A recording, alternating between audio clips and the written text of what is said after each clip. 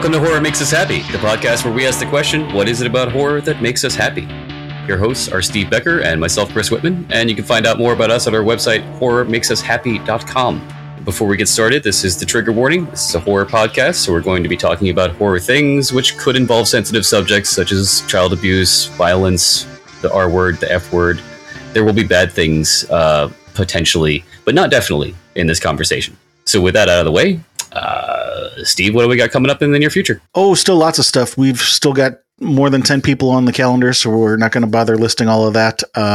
As far as self-promotion stuff, Chris's webcomic, piecesofflesh.com, my book, A Guide to the Recovery Toolbox, currently has a coupon LE69E on smashwords.com. But today's guest... Today, we have with us one Mr. Tom Holland, writer known for several works, most notably Fright Night, Child's Play, and Psycho 2. Welcome to the show, sir. And also, no, actually, yes, Cloak and Dagger, and what was the other one? Thinner. No, well, technically it wasn't right around Thinner. Well, I guess, was it screenplay? Maybe it was.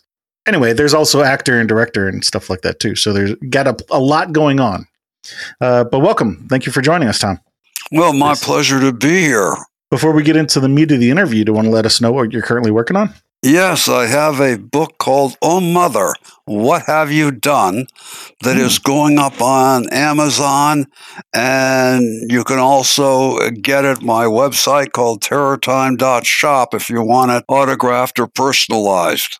Okay. And it is the story of the creation of Psycho 2.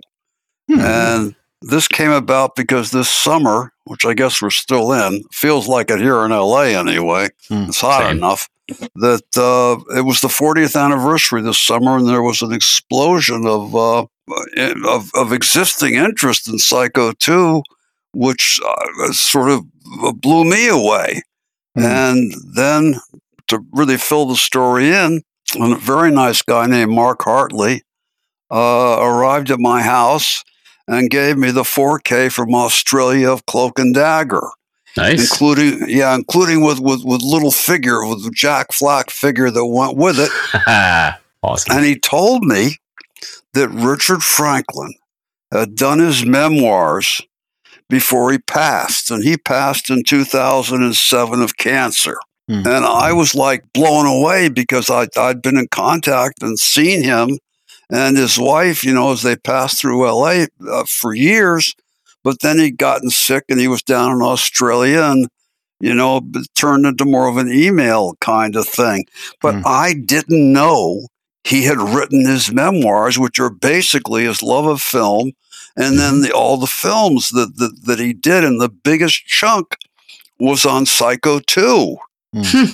And Psycho 2 is the film that exploded my career.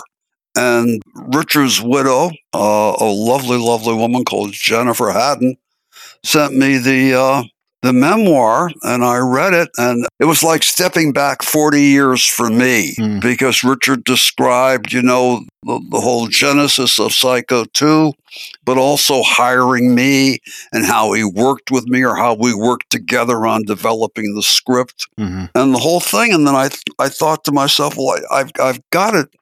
There were so few of us left. Basically, the people that are left are Psycho 2 is myself and Andrew London, who was the editor. And I got hold of Andrew and I said, I want to put this down so people will know what the experience was like, because it was such a one-off. So you read it, and it's like being in a symposium, or a conversation between the three of us. And I think, and of course, I include photos and lobby cards and budgets and storyboards and all that, but it's really the conversation. And it was really like going back and reliving 40 years ago for me. And it was an amazing experience. And I'm so happy I'm getting it out there now. Because it hadn't occurred to me before the congruence of both the 40th and the arrival of Richard's memoirs. And I think it goes way beyond the making of book, Right. It really is about the genesis of the whole idea, because that was a moment in time when they didn't do sequels, and and certainly no one had the temerity to think about doing a sequel to Psycho, because Hitchcock's Psycho at that moment in time was, and Hitchcock too, Mr. Hitchcock, were considered, they were iconic. Well, yeah, it's a big legacy to carry, especially making a sequel out of one of Hitchcock's films. Well, especially out of Psycho. Psycho was the first slasher film. Yeah.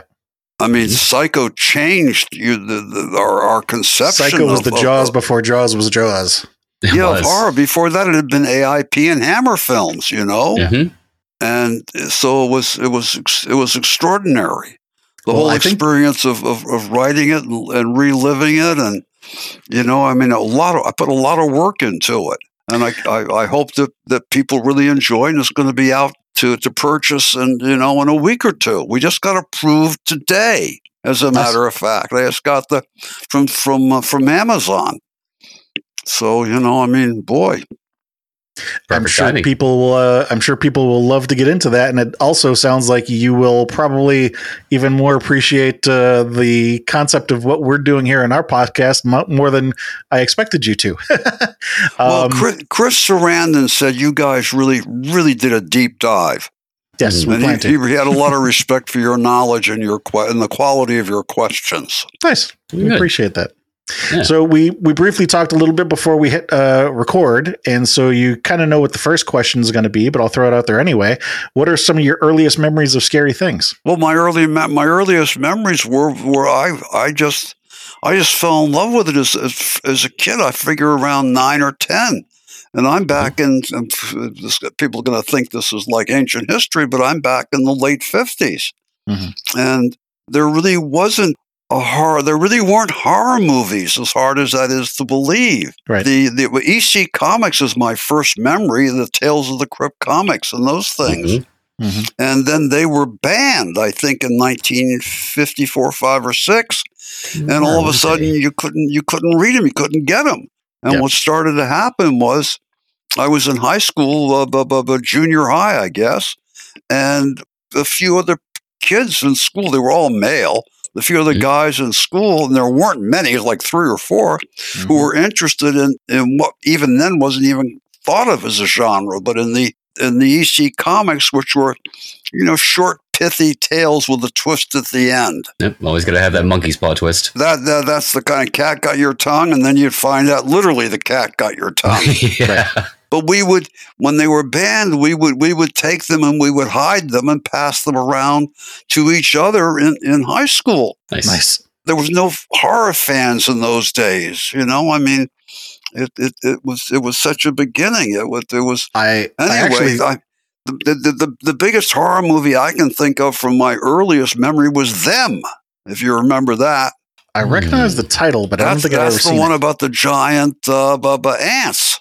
Oh, yeah. Okay. Yeah, because it started out with films that were Godzilla-type films that were about the reaction to nuclear warfare. Oh, yeah.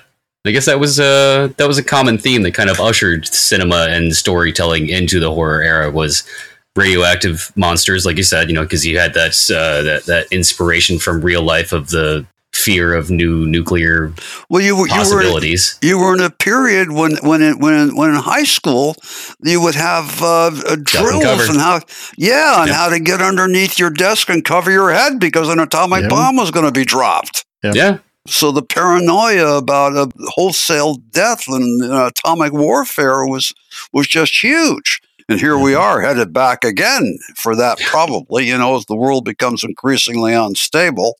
Maybe. Anyway, I started looking around, and they were mainly sci-fi movies, terrible ones in those days, and EC Comics. And then I got into Hammer films. And off of Hammer, AIP, which was the American ripoff of Hammer, which is all the Vincent Price films and the Christopher Lee films from Hammer. And I guess by the late 50s or by 1960, I was a die-hard horror sci-fi fan. Okay. So that would be when, toward the end of high school, I graduated in 1961. Did you have a particular story from Tales of the Crypt that you remember? It stood out to you? No, but I directed 3 of them. And I remember seeing that. I wrote them too. One of the ones I'm most proud of is they called it Three-Sided Triangle. I did Lover Come Hack to Me, which is the 3rd one ever done. And then I did Three-Sided Triangle. And I did a pilot for Two-Fisted Tales that I shared with Dick Donner. And it's about drag racing, and it stars a then unknown actor that I cast named Brad Pitt. Never heard of him. Never heard of him. I know how you feel, but you can. I think you can find him on. I know you can find him online. Right. I think that they may be on YouTube. I don't know. He's in some older films where it's a real surprise to see him in them. Like what was it? True Romance. Mm-hmm. Yeah. Was there any particular Hammer film that stood out to you? All the Dracula Christopher Lee ones, and I can't. Of course. The titles blur in my mind, but there are 2 or 3 that are better than the other ones, but I can't remember the titles right now. Without going into the title, do you remember what you liked about them? Well, was the color for one thing. It was very saturated.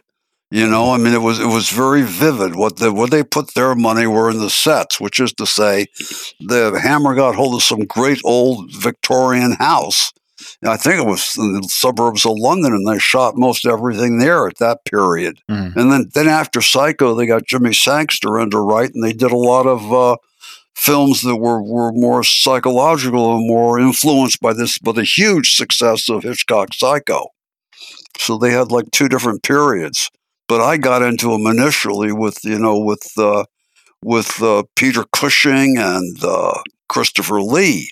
But that's where Peter Vincent comes from in Fright Night. That's my combining Peter Cushing and Vincent Price. Ah. Okay, that makes sense now you put it that way. Yeah.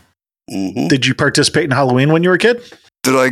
Yes, but Halloween wasn't what we now think of as Halloween. Right. Yeah. Halloween really was little kids walking around in the neighborhood, and I think we even did it without the parents, maybe, because in those days you were paranoid. You didn't have the danger level that you do now. Right. And and getting some candy. Yeah. When I was a kid, the biggest holiday was Christmas, which was just wonderful.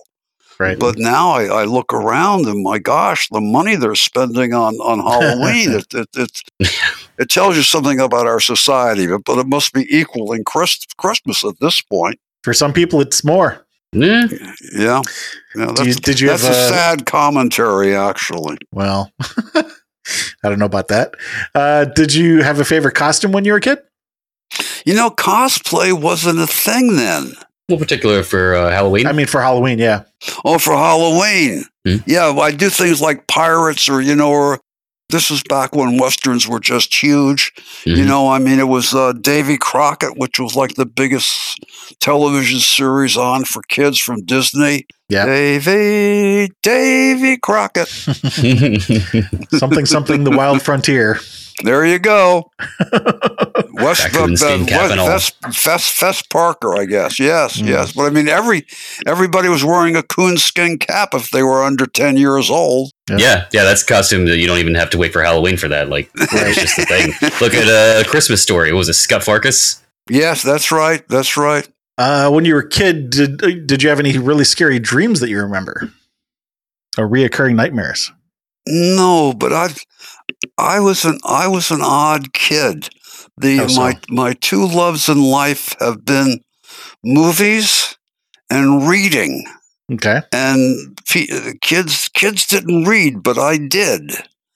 And I had a paper route, and this was in Austining, New York. And when I'd finish the paper route, I'd walk home, and I would stop at the library, the Austining Public Library, and read. And what happened to me, this is probably boring, but what happened to me was I'm left-handed. But when I first started in school, if you were left-handed, they taught you how to write with your right hand. Yep, that's right. And then when I got a little bit older, like the 2nd grade or something, they went back and they switched me from my right hand to my left hand. Well, that's not confusing at all. It was very confusing.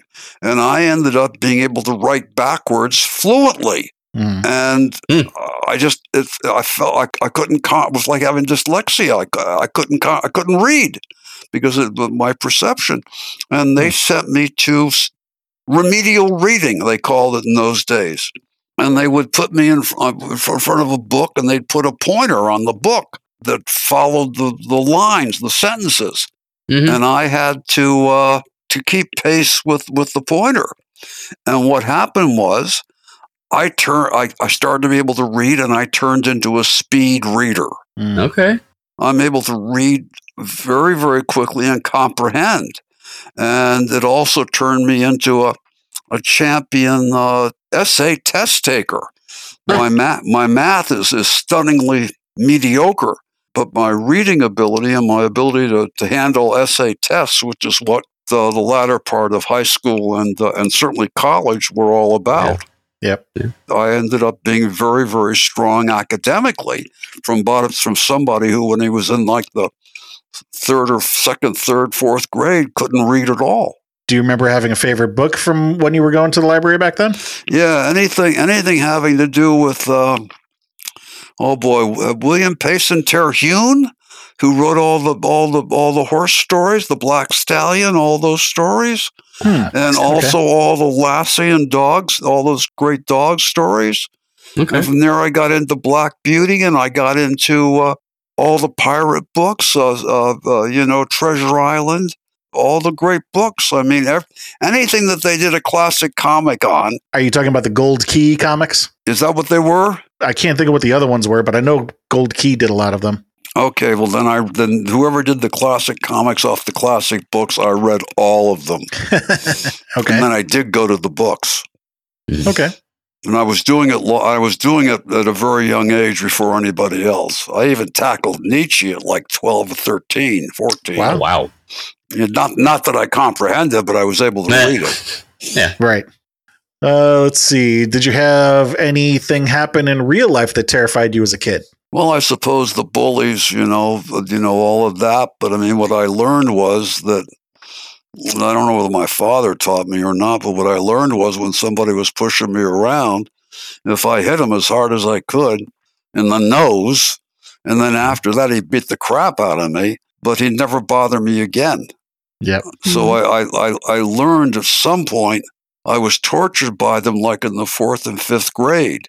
But somewhere before I got into what was called junior high then, which I think was 7th, 8th, 9th grade, I'd learned to fight back, but not like to fight back where I would I would always lose is what I'm saying. But if I fought back, they'd leave me alone after that. Right. And that worked very well. Yeah, sort of prison yard rules, you at least show that you have some fight. Great. Mm-hmm. Flipping that question around, was there ever a moment in your childhood when you felt completely calm or safe or bliss? Yeah, whenever I was leading another life by reading a book, or absolutely transfixed by a movie.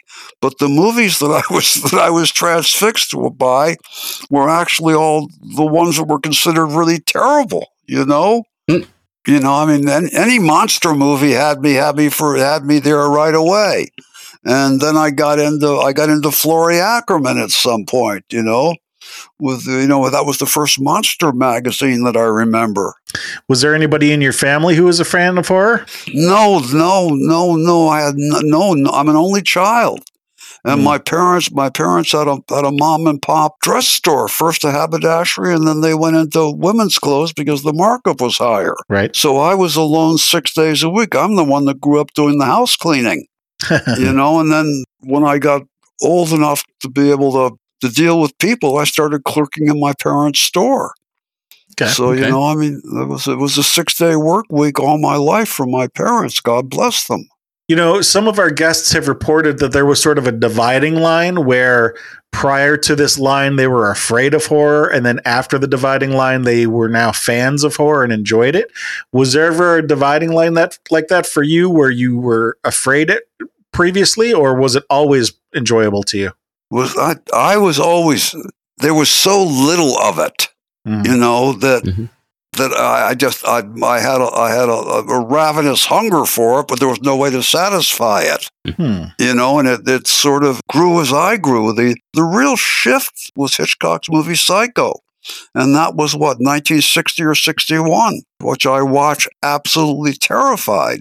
And I don't think that that was a really seminal experience for me. I don't think before that I realized that there was such a thing as film editing. If you remember the old AIP Hammer films, they were very, very, very traditional in terms of their editing. With Hammer, you start with a wide shot to give you the set.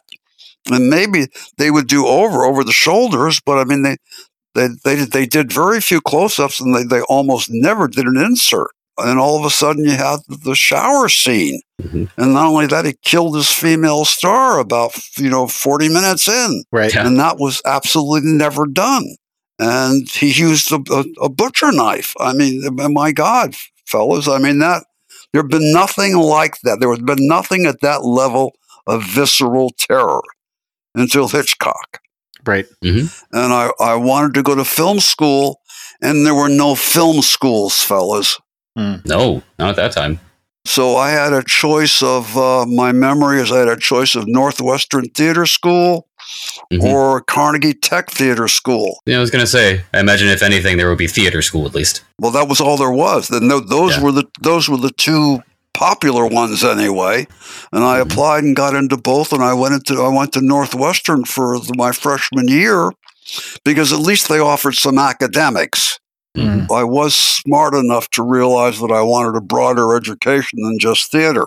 But in order to do that, I had to somehow turn me into an actor because that was the only way I could get into something close to film. Interesting. Yeah, your goal was ultimately writing, but you had to actually get the foot in the door through acting. I wanted to make films before people thought of that.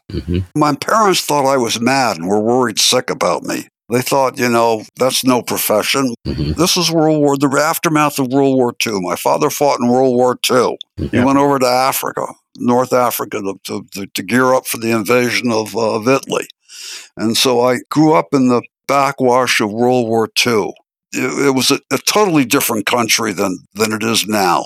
Nobody could conceive. I'm from a small town in mid-state New York, Highland, New York. It was apple orchards and cattle, and it was unimaginable to be interested in any of the things I was interested in. I have asked that of a number of our guests in the past that I'm like you. There were certain things that never even occurred to me were even a possibility of being something that somebody could do for a living until I was in my 20s and 30s.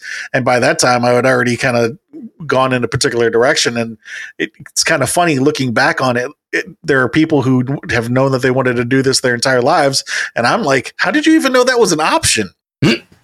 Well, I knew that I wanted to do it, but it wasn't an option. Right. And I got very, very lucky, and I had a drama teacher in high school in my sophomore year in high school. And I told him what I was interested in, and he shoved me towards acting because that was all he could conceive of. Right. And he got me a job apprenticing at Bucks County Playhouse in Bucks County, Pennsylvania. And what I learned from that was that I learned about acting. Yeah. But it was a way in to get to Hollywood and to movies. Right. Yeah.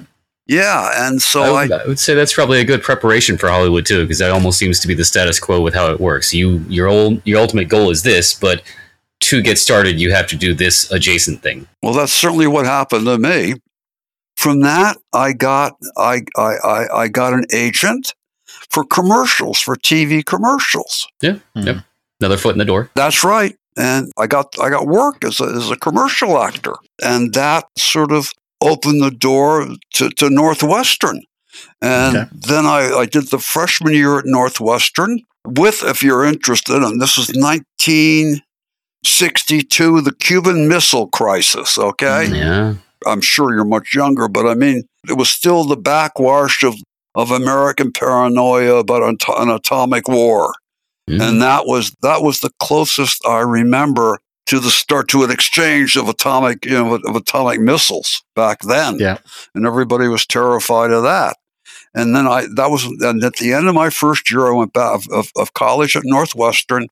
I went back to New York City and looking for work now as an actor as well as making money at television commercials. I got a 7-year contract to Warner Brothers, and I came out to L.A. and I was 19 years old, I think, and I was so young I had to go to court to sign the 7-year contract. And I got signed by Jack Warner himself, and I met Jack Warner in the executive suite at Warner Brothers. Wow! And of course, I was gaga because it was the studio that had done. Jimmy Dean had been there, Paul Newman. Jimmy Dean had done Rebel out of there, I think, and Paul Newman had done that god awful first movie playing a Roman, The Silver Chalice, out of there. And the sets were still standing to My Fair Lady on the biggest soundstage that Warner Brothers had. The Ascot Raceway set was still there. And then this was also when the studios were falling apart under the onslaught of television. Well, hang on. I want to go back to childhood and ask 2 more questions about childhood and then come back to the teenage years. And I'm going to ask these 2 questions sort of back to back. We're going to start with a negative one so we can end on a positive one, okay? Okay. The negative one is, do you remember the first person you hurt? You mean that I had a fight with? Physical or emotional? Doesn't matter. Mentally, whatever. No, I've always been very sensitive to not doing that. Okay. That's a fair answer. Yeah. I mean, later on in life I did, but they were more about romances. Right. But when I was young, no, I was very, very sensitive to other kids' turmoil and, Mm-hmm. Do you remember the first person you helped? Boy, I remember protecting people. Anyone in particular? Well, yeah, I didn't understand it, but I did. Yeah, I had a friend who was gay, but I didn't know it, and his name was Claude, and I pulled other kids off of him. Okay, good. But I mean, I'm back like in the 5th, 6th grade. Okay. Mm-hmm. But when I got to junior high school, I was getting along back a lot better. Grade school was hellish, actually. It almost always is. Because cruelty was the tone of the day. I mean, nothing crueler. It was like the status quo. Yeah, 2nd, 3rd, 4th grade, and nothing crueler than other kids. But I think that is always the case, even today. Today? Yeah. Yeah. Oh yeah.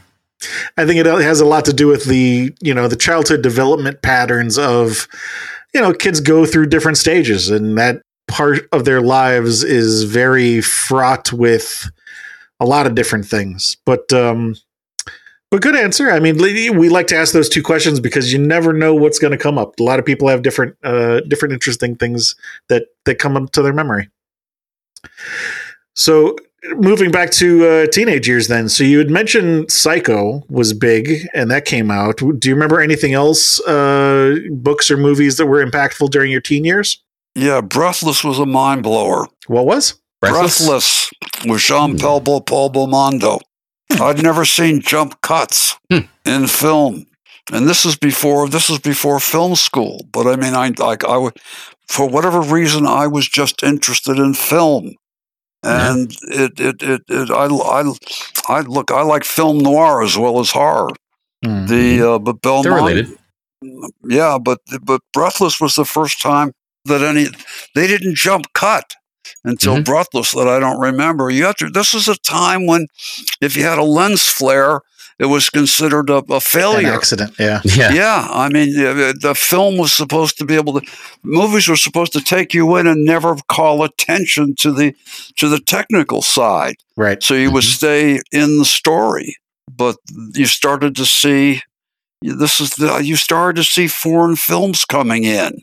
I'm really curious. Did you recognize, like maybe you didn't know it was called a jump cut at the time, but did you really recognize that there was different editing or different cuts going on at that time? Yes, I did. Listen, it was so hard for me. I don't know how I learned this, but it was so hard for me I get into the story and I'd forget about the cutting. But I really realized there was editing with Psycho.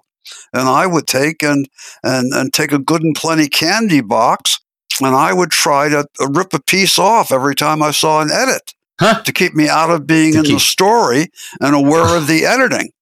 Okay. So I was trying to teach myself, and I figured that out on my own. But there was nowhere to learn. And when I finally got to Northwestern that freshman year in '62, I went and found the film department in Northwestern, which was one small room with a couple of graduate students in, and they had a 16 mil camera, and they had short ends, which is where they got free film left over, from this is in Chicago. And I went out and I shot my first film, we didn't have any sound. I took a motorcycle and I ran it off the side of the road, and then I physically tried to get the motorcycle back up to the road from the hill. And I had the help of the graduate student, and we shot the living hell out of it from every angle. And then we got it processed, and we got back there, and they had two cold splicers, and you had to wear white gloves, and you put down acetone to put the ends together when you spliced. And I tried to edit the film, and of course I had no story; it was just the event, and it was holy hell trying to edit it. And I took that film and carried that film around with me for several years. And then I got involved with an acting teacher in New York called Milton Katsalis, who went on to be very noted in Hollywood. He's been long gone now. But Milton, that was the first I heard about Scientology too, by the way. Anyway, Milton and I tried to edit it, and I don't even know what happened to the film, but I learned a lot technically, and I took a lot of those questions with me when I was under that 7-year contract to Warner Brothers.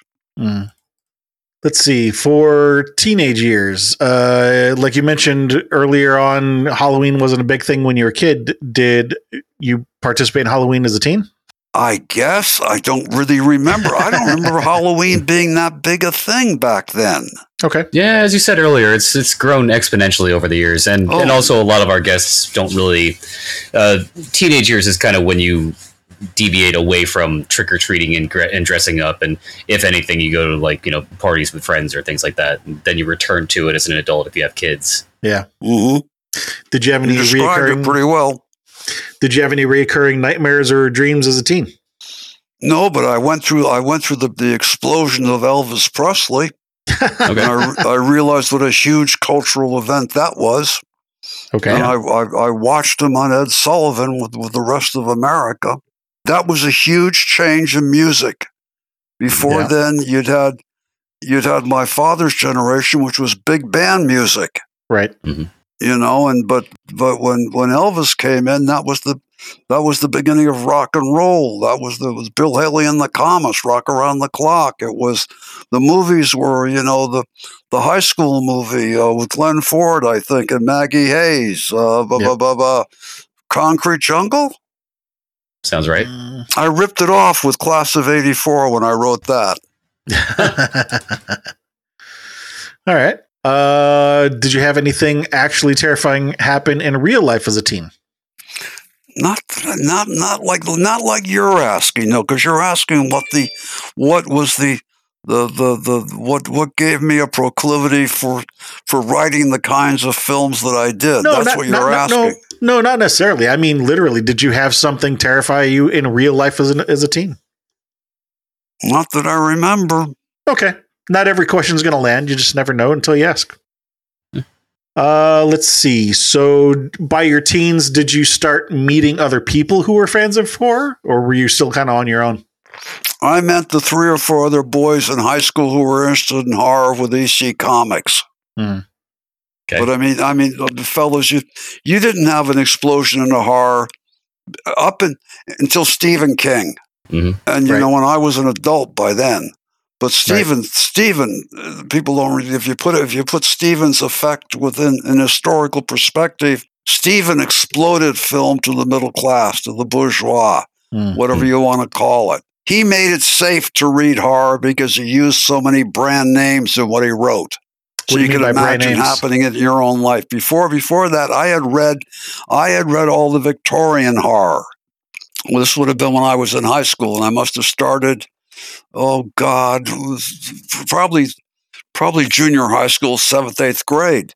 And you're going to ask me what I read. I read Bram Stoker. I read Dracula. I got hold of Frankenstein by the woman.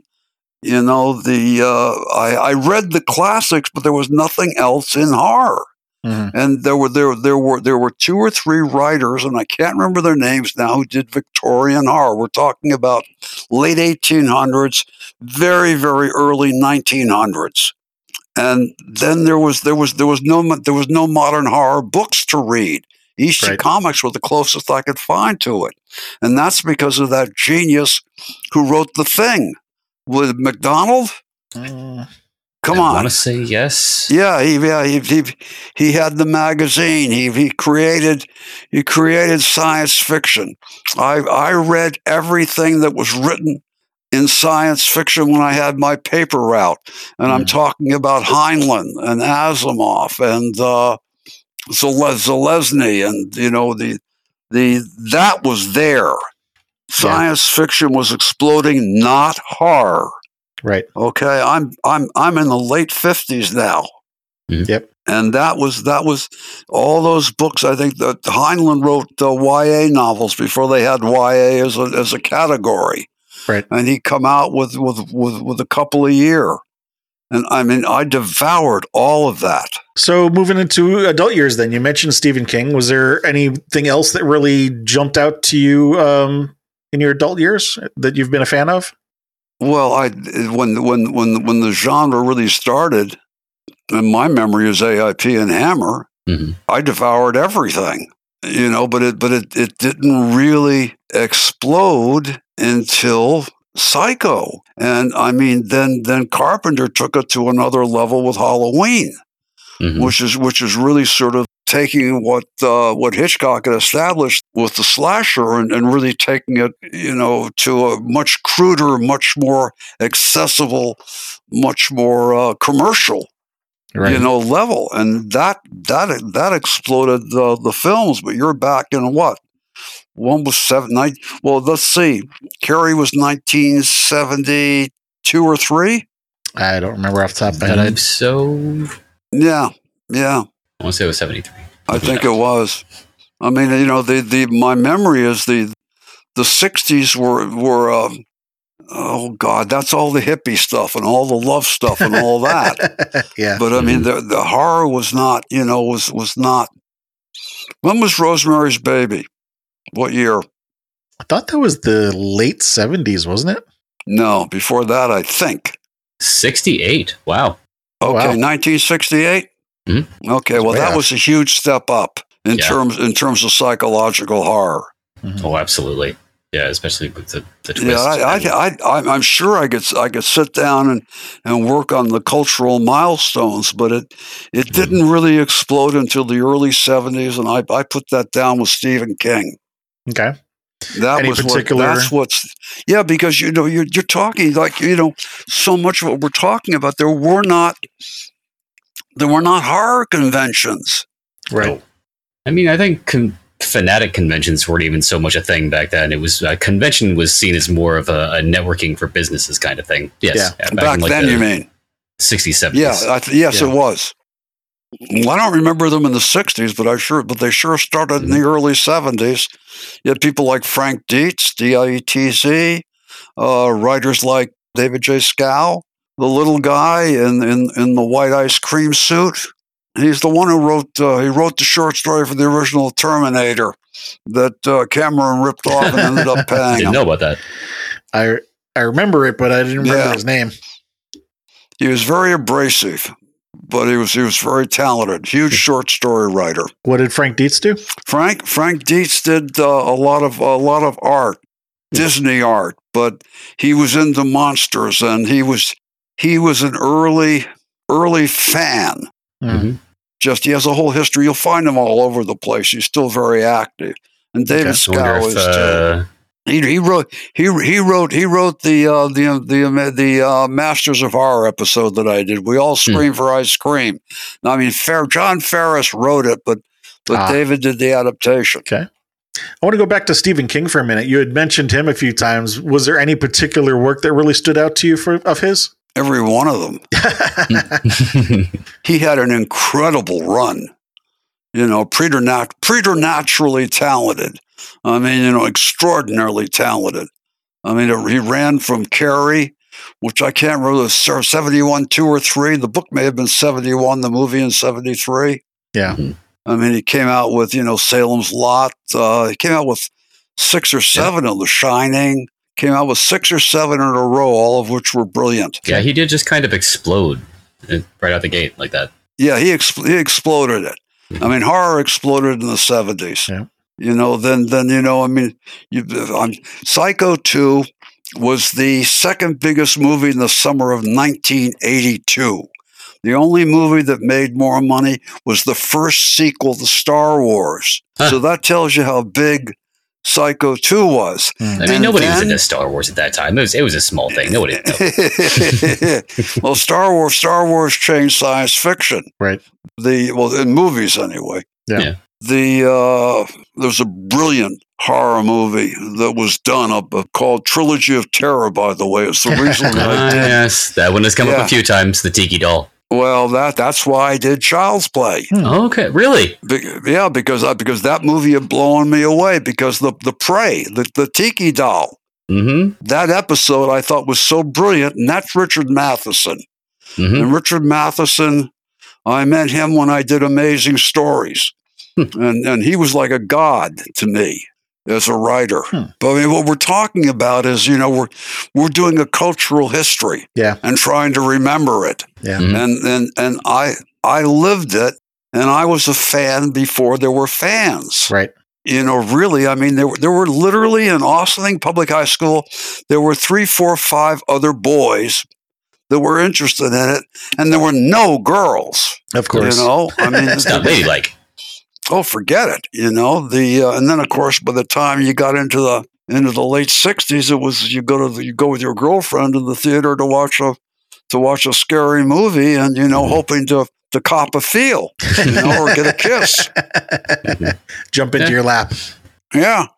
But anyways, Stephen King really made it into mass art, I think, at least to me, in my generation. I read everything he came out with, and and I thought he was absolutely brilliant all the way through the Richard Bachman books, and I did the last one, Thinner. Was there anything that gave you like an emotional reaction though? Like, because everything you're talking about is being a fan of it as an auteur, but has there been anything that really gave you an emotional reaction? Yes, Carrie did. Yeah. What was the emotional? That's heartbreaking.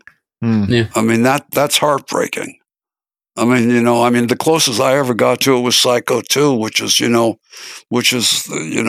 feel sorry for, you become emotionally involved and feel sorry for Norman Bates, the serial murderer, for God's sake. Right. That's good writing right there, when you can actually empathize with a serial murderer. But that's because I had experienced feeling bad for so many. I felt bad for the kid who was the outsider who got mocked and picked on. Yeah. And, in a few cases it was gay, but other kids who I didn't realize at the time, but were gay, and they didn't realize it either. Yeah. And then there were always the kid who was just, who picked his nose, or who was, or couldn't stop eating, Yeah, it's like we talked about earlier. In childhood, just bullying was almost like the status quo. So there were all those kids. Not just bullying, but mocking. Yeah. And there were also class differences too between kids who didn't have any money. Yeah. Yeah. I mean, there were people that people wearing their older brother's hand-me-downs, for the third generation. Yeah. I mean, it was. It was. Now it's sort of socially prohibited. In some ways, I could argue it's made the kids softer, and so they're not as able to deal with life as they should as we were. Because we went through that. I mean, we really had fights. I'd come out of high school and there'd be a fight after high school was over. I remember going down behind the post office in Austin, New York, and having a fight with Kurt Swanson, and I wouldn't give up.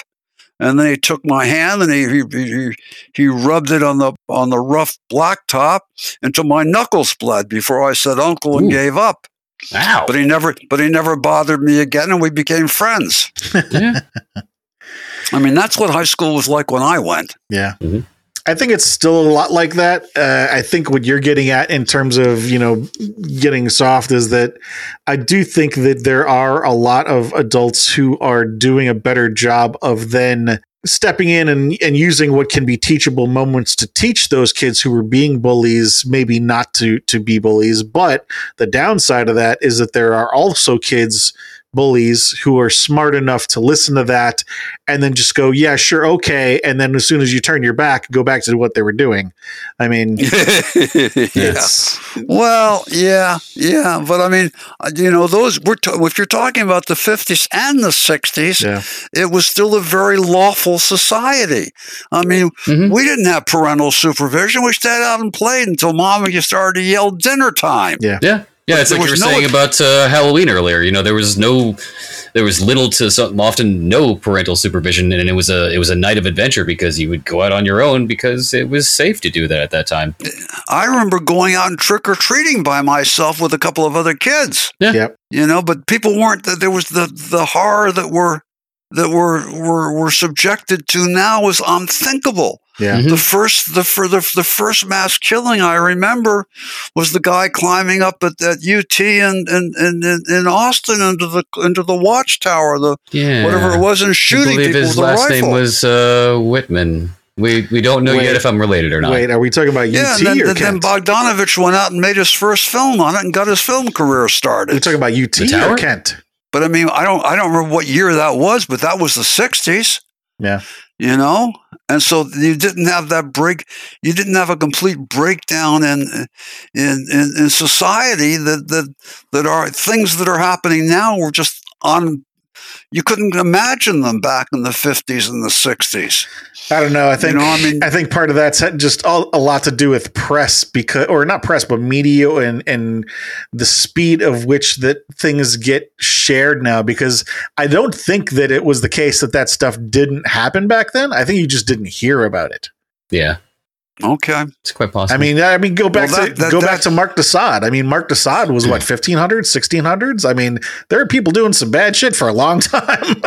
Okay, but I don't remember pedophilia. Well, back in those days. Now, I'm sure there was, but you're right.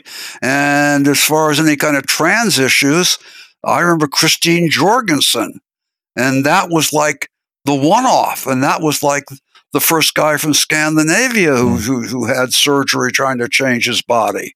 Mm-hmm. But I mean, but that was like horrifying. I mean, there was all these things that are now, so many of these things that are now common were just unacceptable.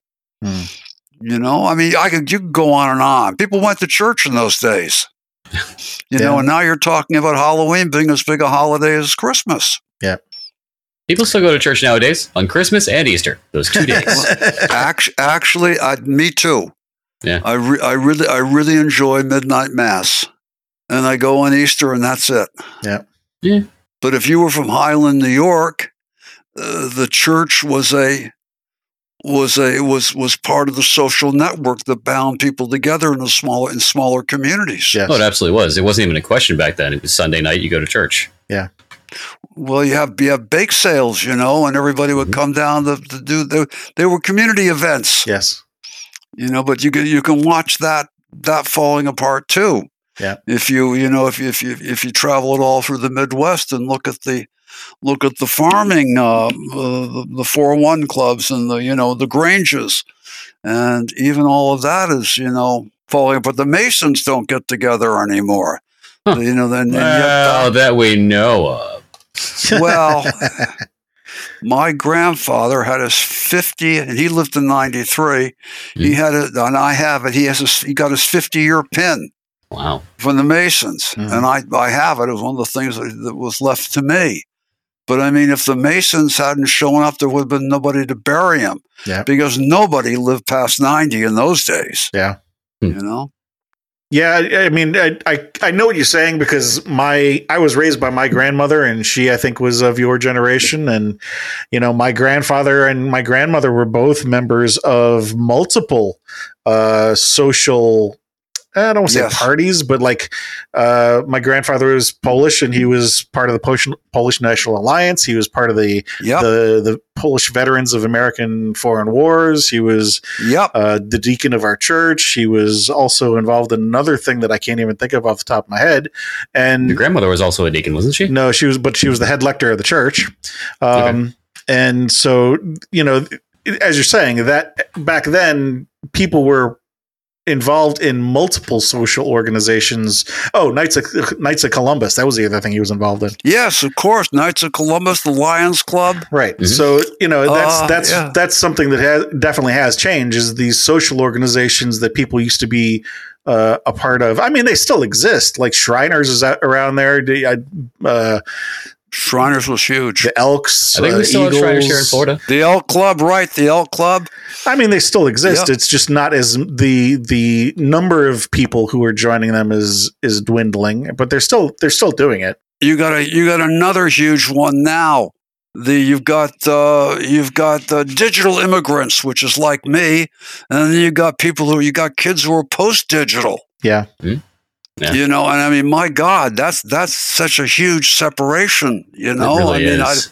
I mean, I can't tell you, but you talk to a boomer, and you know, all of them are pre-digital, and then you and now you talk to I have a granddaughter. She's 18 now, 17, and oh my gosh, what she can do digitally. You know, I mean, oh my gosh, you know. Yeah. My I think 11-year-old now nephew told me the other day he's in coding class. He's in 5th grade, coding class. I started out on a manual typewriter, and when I when I finally made enough money to get an IBM Selectrix, I thought I'd died and gone to heaven. Yeah, same. I mean, like, you know, essays and things in grade school, but yeah, when I remember the transition from a manual typewriter to digital, like, oh my God, yes, it doesn't make noises. You don't have to keep putting the paper back. Yeah, well, you don't have to use whiteout. You don't have to use whiteout anymore now that I walked around with the first computer. Was it called a Singer? I forget what. First laptop computer, which weighed as much as a sewing machine. Yep. Yeah, and I thought having a little screen, black and white. I think a little green in it. Mm-hmm. But I mean, it changed writing because you could revise without having to go and get whiteout to revise, or without having to get the blue paper to do a copy. Yeah. For Chris's, I mean, all these things have changed the arts. For Chris's benefit, actually, I started coding in 5th grade in 1985. And IBM Selectrics do make noise. They hummed because I took typing classes on an IBM Selectric. Fellas, this has been great. We've been talking for an hour and 25 minutes. Yes. And I'm going to have to go in here. So if you've got other questions or any specifics, now's the time, I think. Sure. Okay. We're near the end of the adulthood section. We can go ahead and do the wrap up. Yes. So the topics that have been coming up multiple times in our conversation so far, I think really boil down to 2 or 3 things: adventure, being sensitive to other people, and there are some fears. For example, reaction to nuclear war was something big when you were a kid. It sounds like society falling apart is an important thing to you now as an adult. I say adventure because you mentioned things like, Lassie and Black Beauty and Treasure Island and pirates and things like that, which is something that you were into in addition to horror. I loved Howard Pyle, Pyle. That's all the pirate. That's the pirate books. Yeah. Gotcha. So the question there being, well, actually, let me ask you a different question first. Do you see any common threads in what kinds of horror you like? Cannibalism, occult, metaphysical? I like suspense, fellas. Okay. I mean, I would argue that in a lot of ways I write suspense. That's the basis for horror. I mean, look at Child's Play. Mm-hmm. I mean, that's a huge suspense piece. Okay. It is. What movie? The suspense, it's Hitchcocky, and you see Brad Dourif put it. The opening scene, you see Brad Dourif put his soul in a serial murderer puts his soul into a doll. Yeah, and then you never see him again. Right. Nope. But you know that doll is evil because you've seen the serial murderer who did it. Yeah. Put his soul in. You know who's in that doll. Yeah. But the people in the movie don't. Right. And that's the classical definition of suspense. The audience knows, and the characters in the story don't. Right. Ah. What movie would you say you've watched more times than any other? Oh boy, I can give you a book, Dune. Okay, That works. That's an interesting movie one. or book. Okay, Yeah, that's a long book to have read multiple times. I've got to read that. I've got to have read that 10 or 12 times. Ah, that's right. I forgot. You're a speed reader. Yeah. What do you love about Dune? It's the story of a boy who in a way is chosen and can't avoid his fate. Yeah, and he has to either rise or fail to it. And at the same time, it's wrapped in environmentalism. Yeah, you get the reluctant legacy, and it is wrapped in environmentalism and feudalism, which is a tale as old as time. With religious overtones. Mm-hmm. Yeah. Okay. Because you're really talking about the second coming in a way. I mean, it has so many themes in it. You know about that aspect of it. But he created them. I mean, he wrote that before they were there. Yeah. I mean, the prize doesn't go to the prize goes to huge success, yes, but it also goes to the innovator. Yeah. The one who started it. And I guess that's why I have such an admiration for Stephen King. Yeah. Yeah. But, you have to have a historical perspective, which means you have to have lived through it. You have to have known what was there before it arrived to know how it changed things, which is Hitchcock and Psycho. But that you can also make the same argument with the writer in Rosemary's Baby. I mean, the writer, the director did a brilliant job, but kudos go to the writer of that. Kudos goes to the writer, the guy who wrote The Exorcist.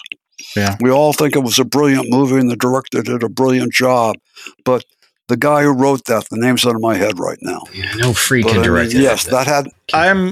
I think I know the answer that you're probably going to give, but I want to ask it anyway because I don't want to put words in your mouth. But when we were talking about the things that you enjoy here, adventure, being sensitive to others, this also even a little bit in Dune where you're talking about a story of a boy who can't avoid his fate and you have to rise or fall.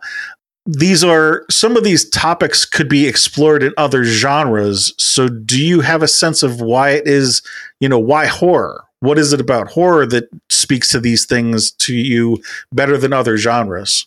Well, I sort of discovered it. They were the entry-level jobs in Hollywood. Mm-hmm.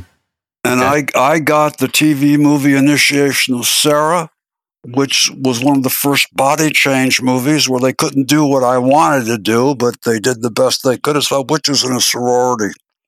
And then I did The Beast Within, which is really a body change. A boy, it starts with a rape and ends with a rape. Try to do that today. Wow. But that is the sins of the parents visited on the children.